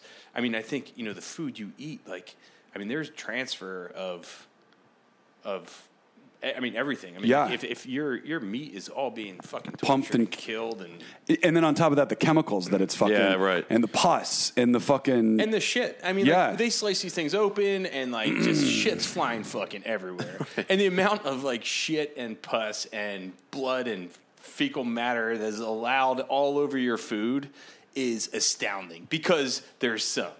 Yeah. You know what I mean? Like, because I tell people when I feel like being a real dick at work, and somebody's like, because like at like a particular studio, there's like, you open the fridge and there's some fucking soy milk, and there's some almond milk, and there's some coconut milk, and there's some fucking oat milk, and somebody's just reaching for that 2%, right, sitting there, and like, and I'm like, really? I'm like, have you tried these other ones? And they're like, that's gross. And I'm like, no, it's gross. It's fucking pus, fucking shit in your milk, and somebody asked me once, they're like, well, how much pus is allowed? I'm like, does it matter? Yeah, right. Does it fucking matter? Yeah. Some. I don't care if it's a drop of pus. Right. It's in there. It's floating around. A drop per 1,000 gallons. Who gives a shit? The milk was a smooth transition for me. Almond milk, coconut milk, it's fucking super good. I had cutting out milk was not a problem for me at all. That was easy. I have a question. I'll turn it over to Jason, but I had my first experience, because I'm not at the point yet where I see people eating at restaurants and I'm just like disgusted by them as human beings. But for the first time, somebody posted something on Instagram. It was a girl, and I was, I had every reason to like this girl, but it was something, and she poured this glass of milk and fucking drank it, and I lost all attraction. I was just like completely fucking grossed out by it. I saw a T-shirt once at this thing that we went to. It said, "It's not you, it's meat." And I mean, like, obviously I don't wear T-shirts that I don't make. You got myself. Popeye on your... I got Popeye today, but yeah, so... he was a vegan? Fucking just bombed on spinach all day. Spinach and the ladies, that's it. Yeah. That's all he took in. Yeah, he was just a spinach-eating pussy hound. But yeah, like, I can't imagine, I mean, I'm engaged to be married, and congratulations. Oh, thank you. And, we've been together for a long time, and I can't imagine being single, but even if I do try to imagine it, and I think Hen and I have talked about this, like, I mean, there's no fucking way I would date somebody who ate meat or drank milk, or, at least had to be instantly open to the idea of fucking stopping that immediately. Yeah. Yeah, and it's not, like I said, it's not a health thing or anything like that. It's a thing about opening your fucking eyes and not being a fucking idiot. But yeah, for the first time, I'm starting to get like a little turned off by people. And also because I like intelligent people and I like stupid people. It just all depends on what the situation calls for. But like, for someone to not, it's like somebody's completely intelligent in every way, but like can't see this. Yeah, it's kind of a turnoff. I was just saying, I saw this drinking milk, and I was just like, ugh. Yeah. Milk's the number one, I think, disgusting. It really is. But are you at a point where you're like at a restaurant? Do you feel like do you look down on people? Do you just, it's a turnoff, right? I mean, yeah, it's a turnoff. I mean, like, I live in fucking 2018 in America. Like, it's fucking everywhere. Like, you walk down the street, it's fucking depressing. I'm like, there's plenty of times where I'm like, should I just fucking blow my brains out? Yeah. Maybe take a couple people with me? I'd like to get back to that in a second, because there's a story I heard about you that it was one of the best ones I've ever heard about somebody. But no, so do you, and then how often are you at a meal, and do you go, and I was just about to say, I don't expect to be invited to your wedding. I mean, it'd be awesome if I was, but it'd be hilarious if at your wedding we're just having that smoke and you're just fucking talking about animal cruelty. Yeah, I mean, like our wedding is vegan. And it's going to be a couple-day event in the woods in Oregon, and God, that sounds super fucking hippie, but it's not. It's just going to be a bunch of like friends like hanging out in like some campers and just like chilling out. And I don't give a fuck if you're vegan or not, but all the food there is vegan that I'm going to provide. You want to go and do your own thing, that's one thing. I usually can bite my tongue, around people, especially around strangers. Like, hey, watch it, you're vegan. That would be count as meat eating if you bit your own tongue. And but I think every now and then, easy, buddy. I'll be out with some friends and they'll order fair weather vegan over here. What? Yeah, right. They'll order something stupid. Yeah, they'll order veal in front of something like that. Where I'm like, dude, come on. You're trying not to be a good person right now. You know what I mean? You're not just being like ignorant. You're being a fucking asshole. Yeah. And I'll call them out. And like, alcohol sometimes comes in and to play, and I'll raise my voice more than I meant to. Or people sometimes will ask me, in the middle of a dinner. This has just happened recently. Yeah. It might have been the food tasting for the event I was just at this past weekend. I got invited to go a month ago. With the bride's father and parents, and the bride's parents asked me at one point, why? All right, I get it with like totally annoyed too. Like, I get it with the meat, right. But why the milk and cheese? And I tell them and break out the rape receptacle. God. Oh my God! I just went for it. There's no way to sugarcoat that. No. And the response was, well, that's your opinion. Ooh. And I fucking lost it. I mean, I fucking lost it. Like, what the fuck are you talking about? What are you, fucking Trump? Like, my opinion, this is not an opinion. It's just really frustrating, and it's hard to not get frustrated. And, I mean, it's tough. Somebody mentioned... No, but you make a good point. It's like, so you everywhere you go, and especially with all like the street food in LA and food carts and restaurants and the smells, like you're literally, if you think about the amount of, and let's not even get into like the environmental issues, like what is it? One burger is like 200 gallons of water or something like that. Yeah. And you're walking around and you literally like have that moment like Steve-O had. It's like you're literally walking an earth that's just fucking like feeding itself on like torture and pain everywhere you look. And I'm sure some fucking vegans have killed themselves. I'm sure. It's actually... I mean, I'm not saying I'm suicidal or anything, but like it seems so hopeless. At least not. You haven't gotten an AIDS test recently. This is one of the best. Is this a transition? Yeah. So we went from animal torture to AIDS. But you got, I don't know. Did you get a fake positive or a false positive, or you just thought that you thought you had AIDS one time, and your reaction to this is unbelievable. I honestly, I don't know why this story is a hit out of all the stories that I've told. I just don't think it's that good. Yeah. But I mean, I was 17. I was in high school. we had an option in this class. If anybody wanted to go get an AIDS test, you didn't have to come back for the rest of the day, basically. Right. And so every fucking kid did it. Yeah. Like, we all went and got an AIDS test. You had to bring back your thing to show that you did that. And then we all went to a buddy's house whose parents, worked late, and we got drunk. And and I think you had to wait, it was something like 2.5 weeks to get results. And I had a job at the time, and it must have been I didn't give a shit. I mean, I didn't think I had AIDS. I think I had sex with one girl at the time who was a virgin. So it never occurred to me. I literally did it to get out of class. And one day I was cleaning out my wallet. I probably had this body glove wallet or something back then, and I'm like...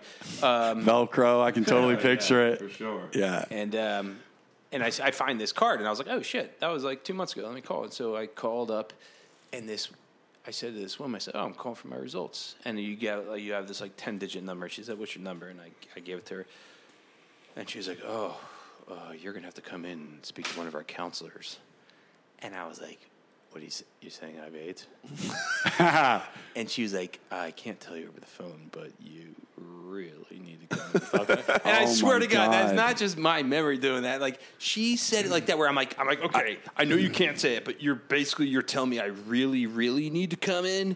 And she's like, honey, I can't say, but you gotta come in and talk to one of the counselors. And I was like, okay, I don't need to talk to a counselor. No. I fucking AIDS. Yeah. And I'm fucking 17, and it's I don't know what, 1991. Oh, Jesus. Dude, Philadelphia had just come out. Oh, no, that's the thing. Kids, I live 8 miles away. I'm like, that's right. Shit. It's everywhere here. my But God. your way of dealing with that was the alternative to getting the confirmation was coming up with a plan to kill myself. yes, and So I came up with a plan, and I mean it was pretty solid. I think it was noble in hindsight. My plan was I had a job and I had a couple bucks in the bank, for a kid that age, and I thought I was going to sell my car, take the money, take a trip. Summertime was coming up, and I was going to go to Mexico, and do one of these skydiving things, and there was at the time I had found out that down there you could do you didn't even need to have somebody attached to you or whatever. They don't give a shit. And I was like, I'm just not going to pull the cord, and that's just going to look like an accident. Mm-hmm. And everybody's so sad, but accidents happen. Yeah. And I didn't tell anybody. I mean, I honestly don't remember how long it went on. Maybe a couple weeks, maybe it was a couple months, and I was pretty depressed. I was like, how did I get AIDS? Did you look up that girl you had sex with? I don't think we ever talked about it. Yeah, I definitely I wasn't seeing anybody at the time. I was like, I'm done. I'm broken, and yeah, I was like, I still do have terrible teeth, and I had 5 root canals by the time I was 8 years old. Oh, and there was that story. Remember the woman the girl got AIDS from that dentist. Yeah, there's a lot of dentist AIDS stories, scares. Yeah, and I was like, it must be from the dentist. Yeah, and but I just didn't want to tell anybody. I was like, there's nothing I could do. I'm screwed. And just one day, I was driving around with my buddy. We were doing a route, as we used to call it. He'd pick me up in his car and have a joint rolled up, and we'd drive around and drink a couple beers in the car and circle around the block. And he's like, what's going on, dude? You're not answering the phone. You don't hang out. What is your problem? Yeah. And he was my best bud at the time, and I said, you know what, Tone? I'm going to tell you this, but you can't tell anybody else. I have AIDS. Cue streets of Philadelphia. Yeah. Walk the streets and were you starting to convince yourself that bruise was you knocked in? I was just playing racquetball. It's just a racquetball accident. Oh man. And he started laughing, and he was like, "What?" I mean, he's like, "What? You have sex with that one girl? Get out of here!" And anyway, so I told him what happened, and he said, "You're a fucking idiot. Everybody has to go." And I'm like, "No, you don't understand." Anyway, long story short, the next day he made me go with him, and we went there, and I gave him my number in person. And this woman, I don't know, I never got the woman's name. I don't know if it was the same one. She just 1 second, walked back to this file cabinet thing, came back, and she's like, "Yeah, you're all good." And I was like, do you know why I fucking put me through it? Yeah, what was she trying to pull? What was the, like, why was she like, you really need to come in? Like, what kind of sick shit is that? I don't know. You know, I think it was like some sadistic shit. I just love the whole calculated, I'm going to go on the skydiving trip and not pull the, and it would have been amazing if you died and then they like did her blood test and they were like, oh, we have some bad news. Your son was also HIV positive. Yeah, because did you get a call like from like the like Chad in Mexico? Like, yo, man, we got your skydiving thing. I was that like, where are you? We're about to jump. No, but AIDS was so. I mean, now you get AIDS. It's just like, yeah, whatever. We're still doing good boy tonight. Like, it's a bit. I mean, it was so scary. I thought I had AIDS before I even had sex. That's how scary they made AIDS feel when you were in the late 80s and 90s. And then I had horrible allergies, and I've been now doing shots for like 5 years, and I'm good. But before I was realizing my problems were allergy related, I was like, I've got fucking AIDS, like from, I've definitely got AIDS.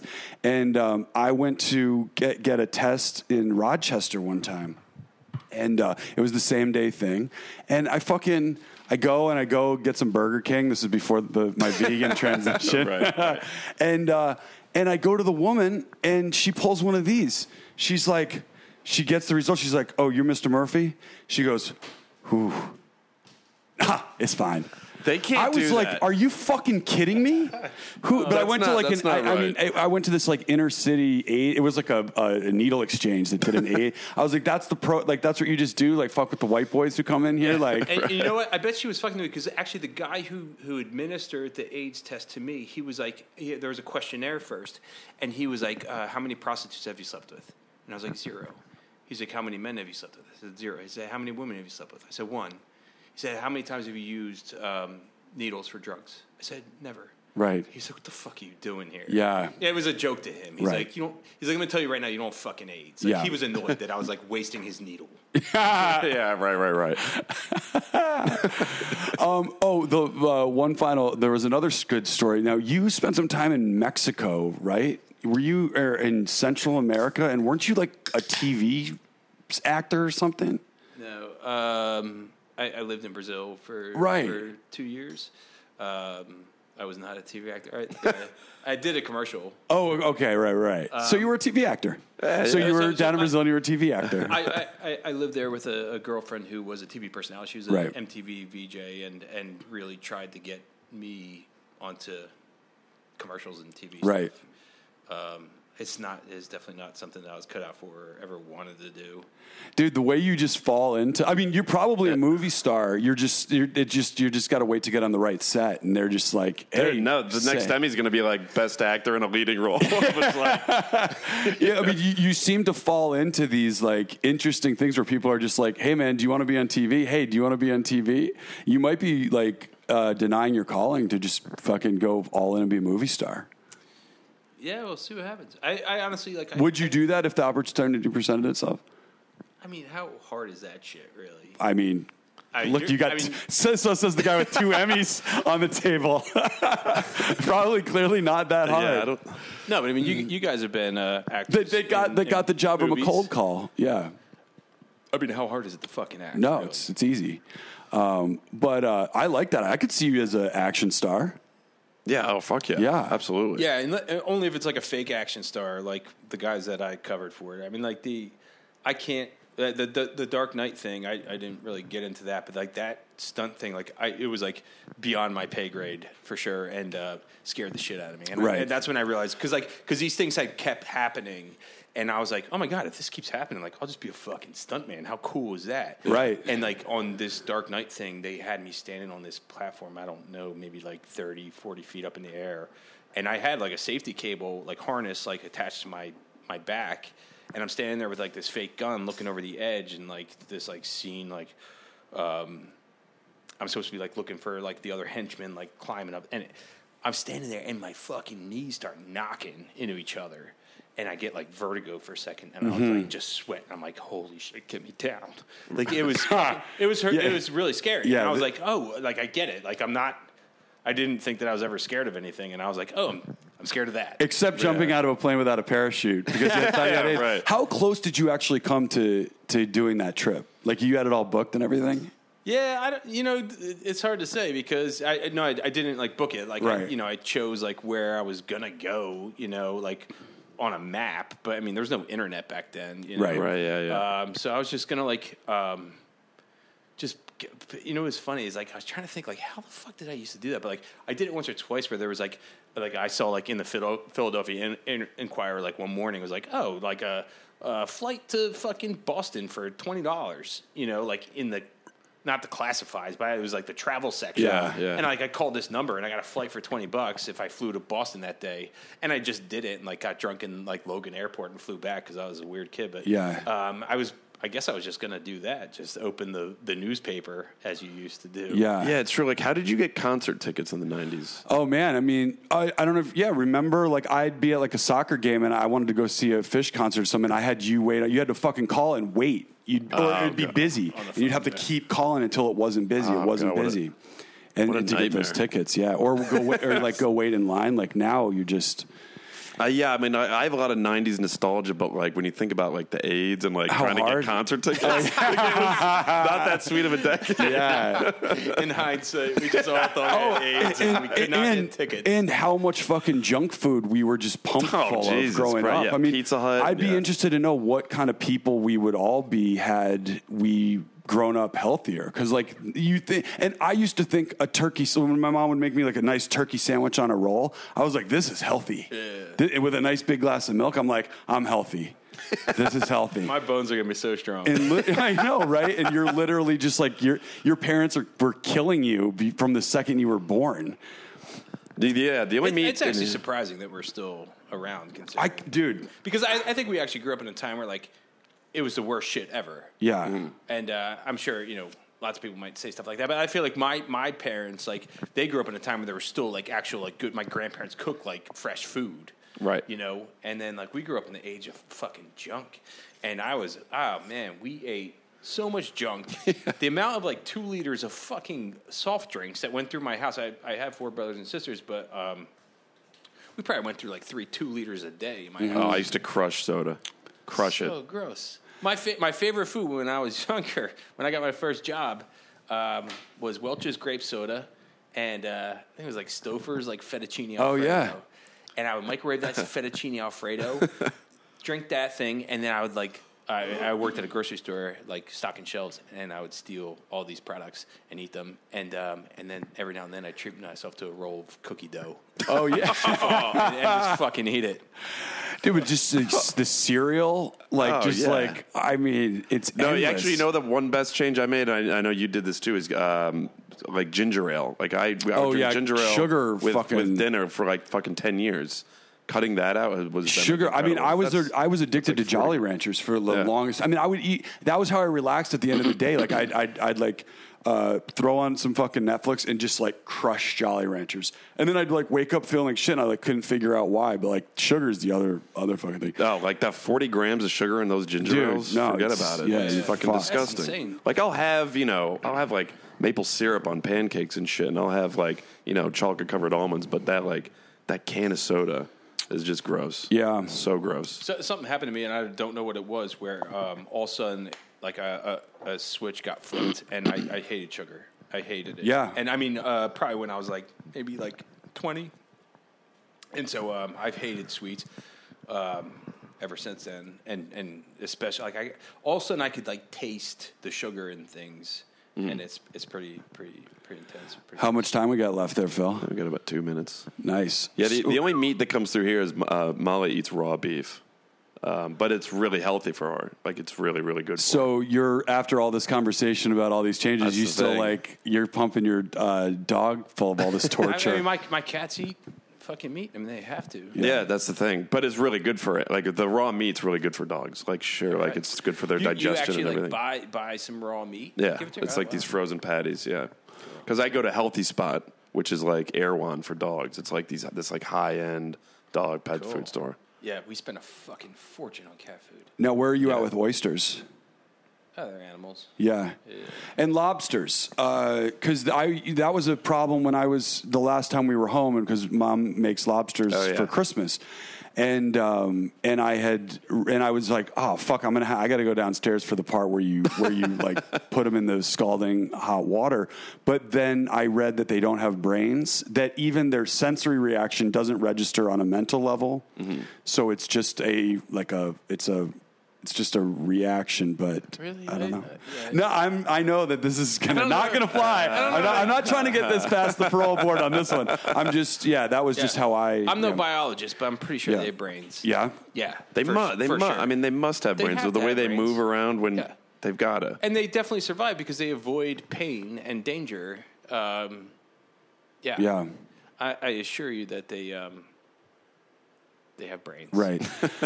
All right. I'm just going to Google lobster brain, which is a good name for something. The lobster's brain is primarily just a collection of ganglia or nerve endings. That's still... It's not like, but it's not they're not psychologically... what it was there's a feeling, but they're not... No, they don't process the feeling. It's like a sensory... It's evident from they're like on autopilot, is what I kind of took away from it. Yeah. But like I said, I'm not a biologist, but I thought that I read that was all bullshit. Yeah, it says it's evident from the lobster's brain's lack of complexity that a lobster does not do much deep thinking. Adding support to lobstermen's claims that lobsters probably do not feel pain, certainly not in the way humans do. But maybe it's different. Cafe Gratitude serves squid. Right? I think that's the one thing that Cafe Gratitude... They have something on their menu that it's like squid, Maybe it's... I forget what it's called. I think it's like Energized or whatever their menu items are. But they let one thing fly, and I think it's the one thing that some vegans will allow is squid. I had lunch there today. I want to say that they definitely don't have squid on there. They didn't have it? No. Let's see. What's your favorite vegan restaurant in L.A.? Crossroads. That's pretty good. That's fucking awesome. So here's the thing. We know the maitre d' there. I don't love the vegan cheese. What's the vegan cheese that I'm missing out on that I should be having? Yeah, I have trouble with vegan cheese too. Yeah, I really like the almond ricotta at Crossroads. It's fucking incredible. I think it depends. Like Kite Hill, like cream cheese. You want cream cheese on a bagel? Mm-hmm. Like that's fucking solid. I think it depends on like what the recipe is. I could tell you what the best one is. Is what you said, Kite's Hill? Kite Hill. Oh, Kite Hill. Okay. Yeah, and Kite Hill does a bunch of really good cheeses, but their cream cheese is the best. And Mykonos, which is Mykonos makes a mozzarella that I slice up and like put on a pizza or using like a lasagna. Mm-hmm. They call it a mozzarella. It's more like a ricotta, I think, once it's cooked and it's soft. But it's fucking solid. It's awesome. I mean, most places use like a Daiya cheese. Oh yeah. They just changed their recipe apparently, and so apparently it's a little better. But I've always found that cheese that tastes like fucking like skin lotion. You know what I mean? Like, see, I like that. I love Cafe Gratitude, but their flatbread, they squirt that like white stuff on it, and it just doesn't do it for me. Yeah. Some of them are pretty rough. Sage is a good restaurant, and oh yeah, I've got from I know Sage and Plant. Have you been to Plant on Abercrombie? I've heard of Plant. Man, it's fucking good. Really? Yeah. So I mean, I say Plant and Crossroads are like the best place to go if like, especially if you're like non-vegans with you, like you bring them to Crossroads, like everybody's fucking happy. Crossroads is really that place is great. It really, really is good. As they have the Impossible Burger there too. They do the Impossible Burger for lunch, and they do the like Impossible cigars. Like those little like taquito kind of things, like all the time. Oh, okay. Oh, wait, I think I had those actually. Henna's gonna kill me, but I love them. Yeah, that place is good. Well, you got any shout outs, Phil? Oh, wait, yeah. Let's see. Got a bunch of them, actually. Can I just say I love the fact that Lethal Weapon's been on in the background? This is my favorite fucking movie. Yeah. We usually have a movie going. Oh, man. It's been a while since I've seen this one.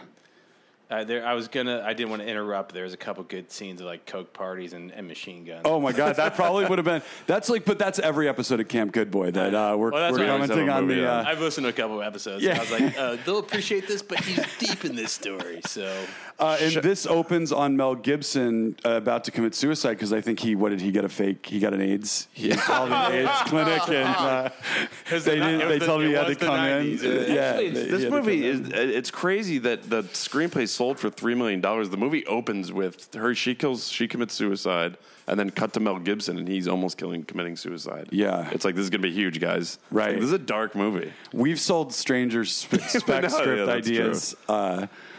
Shout out to Eric Wilson Music. Do you guys know him? Yeah, yeah. I was like, he talks to us like Austin, he knows Texas. us. I'm like, okay, so Eric's awesome, and Eric got it. was Good at dude. this event this past weekend too. I got to see him again last week. oh, all right, got it. I don't know if I've met him before, but shout out to Eric Wilson Music. He's a good man. He seems like it. I was, although last time I was down in Austin, I was at his house on like a 3-day drunk. I took a leak on the side of his house, and I think I took a piss on some of his kids' like outdoor playing equipment. I don't know if that. He just unfollows tomorrow. Shout out to probably the greatest Instagram name ever, Free Mesothelioma Testing. Oh, nice. Yeah, shout out to Free Mesothelioma And Testing. shout out to Etan Barazani. Etan. Yeah, some of these Instagram followers. Thanks for smashing the like. And shout out to Kona Brewing Company, who clearly Jason is sponsored by from the amount of cans in the. That's good beer. Is that the Golden Ale? Oh, that stuff's fucking That is awesome. Golden Ale. Yeah, I thought we were all going to be drinking. See, so I wish I could. I mean, that's the other thing. Like I've got my like one drinking night. I just am not. If I have 3 drinks, like I'm just like back home. I'm like, Yeah, no, yeah. like I wish I was hadn't out done that last because my night. body's like, where's the other 20?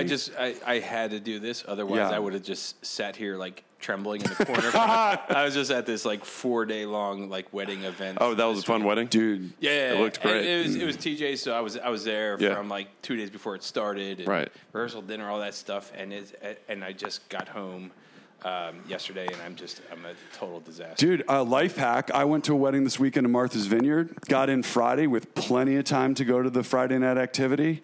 Went to the grocery store, got some fixins for sandwiches, went back to my hotel, threw on some Kavanaugh hearing, fucking drank a sparkling water, and fucking went to Wait, bed. now what fixins are we talking about? You know what? I got turkey cold cuts. Oh, man. I was just I am lazy sometimes. And at the wedding, I was eating the pork, and as you've seen me, if I'm out drinking, my sort of this goes by the wayside. Hangovers can be tricky. New Orleans, obviously, I'm not there yet, but I'm getting there. No, you're day to day. I'm getting there, and I feel like I will get there all the way. Sure, like for me personally, like anybody, and I have people that work for me in my crew that like are always apologetic, like I'm just struggling with the fish thing, and like, man, any step is a step in the right direction. You know, as long as like you're not closed off to the idea.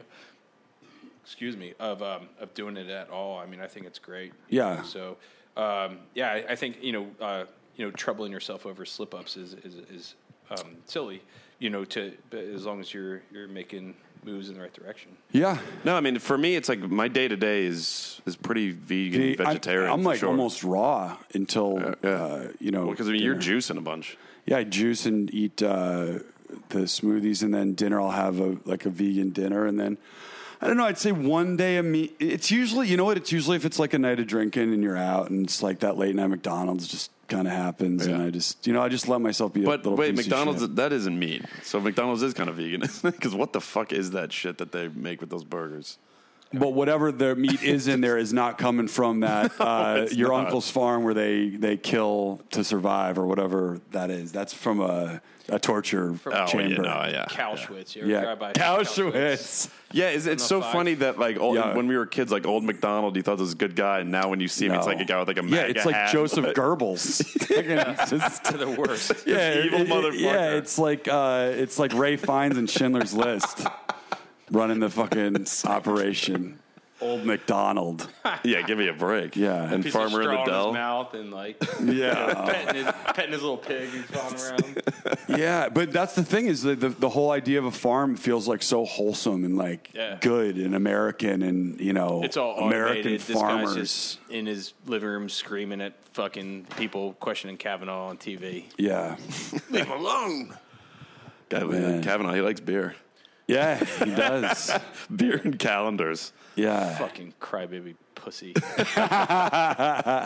He's got serious likability issues. I'll just say this before we sign off, is that I don't know whether or not he raped anybody, and he totally raped somebody, but the guy's a piece of shit. Yeah. I mean, what a piece of shit. And what a fucking loser, too. I mean, like, you can't watch that and be like, this guy's a good dude. yeah, in any way, shape, or form. Yeah. I mean, I would probably bet my life on the fact that he has definitely raped at least one person. Right.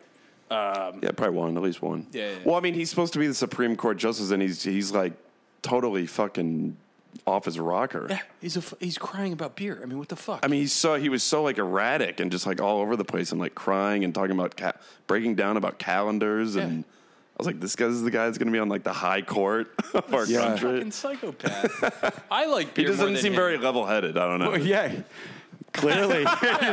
You see me crying about it. Kona Brewing Company's stock is going to soar after this episode. We got. He just doesn't seem level-headed. He seems like a fucking nut job. Totally. I think they all are. Yeah, I guess that's the thing. Well, because this is the first time, I mean, since like Clarence Thomas there was such a huge gap between that and Trump. And I know Bill Clinton had that thing with Monica Lewinsky, but like the curtain is really getting pulled back for the first time. Oh, yeah. Big time. Nobody's getting, all this. And nobody's safe. This is the thing, though. All these people have all these skeletons in their closet, and it's just going to be I mean, you can't make it to that level without being a piece of shit in some way, shape, or form. Right. Well, that and like the woman, God, dude, you guys, if you ever want to go get colonics, go to Roland Colin on Pico. She'll tell Roland you. Colin, I love it. And she's a black woman, and she doesn't call Obama. She calls him Barry something else, and is convinced he's a time traveler that's working with the CIA, and that he's not an American citizen. And you let her stick something up your ass. It actually happened while I was out there. What? She's all into all these alien conspiracies and like quantum dimensions. Oh God, she's like probing you. Yeah, no, that's probably what it is. It's probably she's probably an alien. Anyways, well, dude, Jason, thank you for coming in. This I really enjoy this, and I'm sure some of the listeners are going to find it interesting. I mean, at the end of the day, it's interesting, and I'll tell you because even when I wasn't thinking like this, when I would watch those documentaries, I found it fucking interesting. So I hope people that are listening.